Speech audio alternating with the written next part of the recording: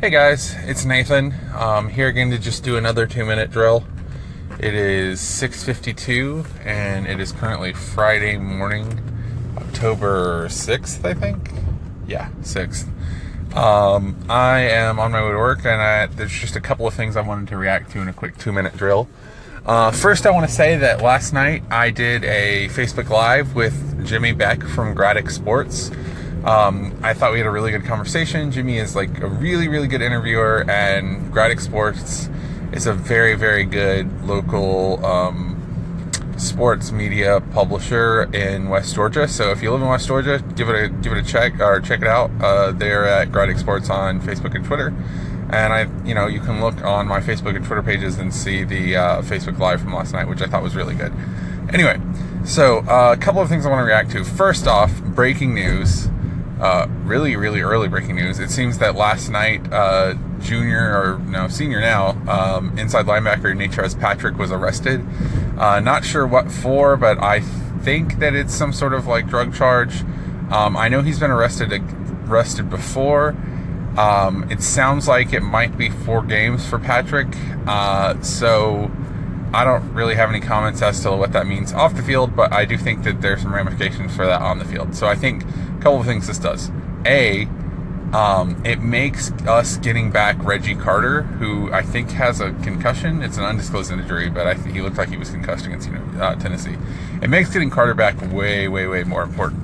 And it thrusts Monty Rice and or Nate McBride into a starting role, it looks like, for the next few games, at least, the Vanderbilt game and the Missouri game. Now, can we still win with playing a freshman inside linebacker at both of those teams? I think so, yes, but I think, it opens the possibility up that we're going to give up a few more points.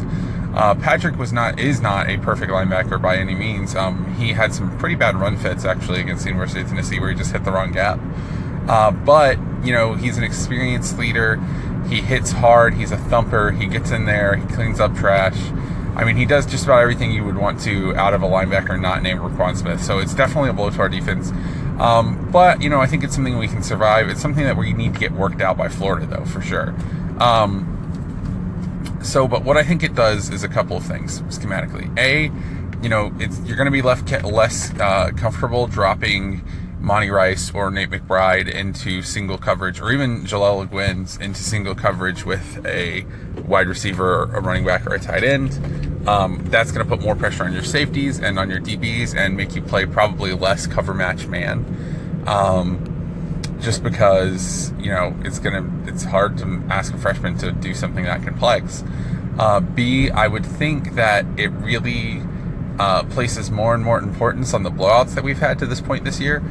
Those guys have gotten significant snaps this year against both Samford and Mississippi and UT. So that's a really good news, because it means that whoever we're rotating in there is not totally fresh and wide-eyed. The other thing I want to react to today is it sounds like that this morning Justin Fields is going to commit to a school. Now, we don't know who. It sounds like that UGA has a very good chance. I'm certainly not predicting. But, I do want to talk about a couple of things. So what does that mean if Justin Fields commits to Georgia today? Which, of course, we don't know, but if he does. First, it means a lot for us just in terms of the reputation of the school. Justin Fields is either the first or second ranked player in the nation, depending on who you ask. That's never a bad thing to have in your recruiting class. Second, I think that it makes the depth chart at quarterback very interesting next year.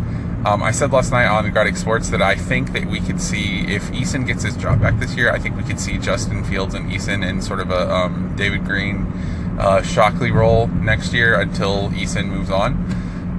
And third, and I think this one is kind of really intriguing, the rumor has been that whoever gets Justin Fields will probably also get Luke Ford, who is a 4-star tight end, and Adam Anderson, who is a 5-star, edge rushing outside linebacker / defensive end prospect. So that would really, really kick recruiting into overdrive. Well, I will catch you soon in the Classic City. Thank you for listening to this, and until I see you again, go Dogs.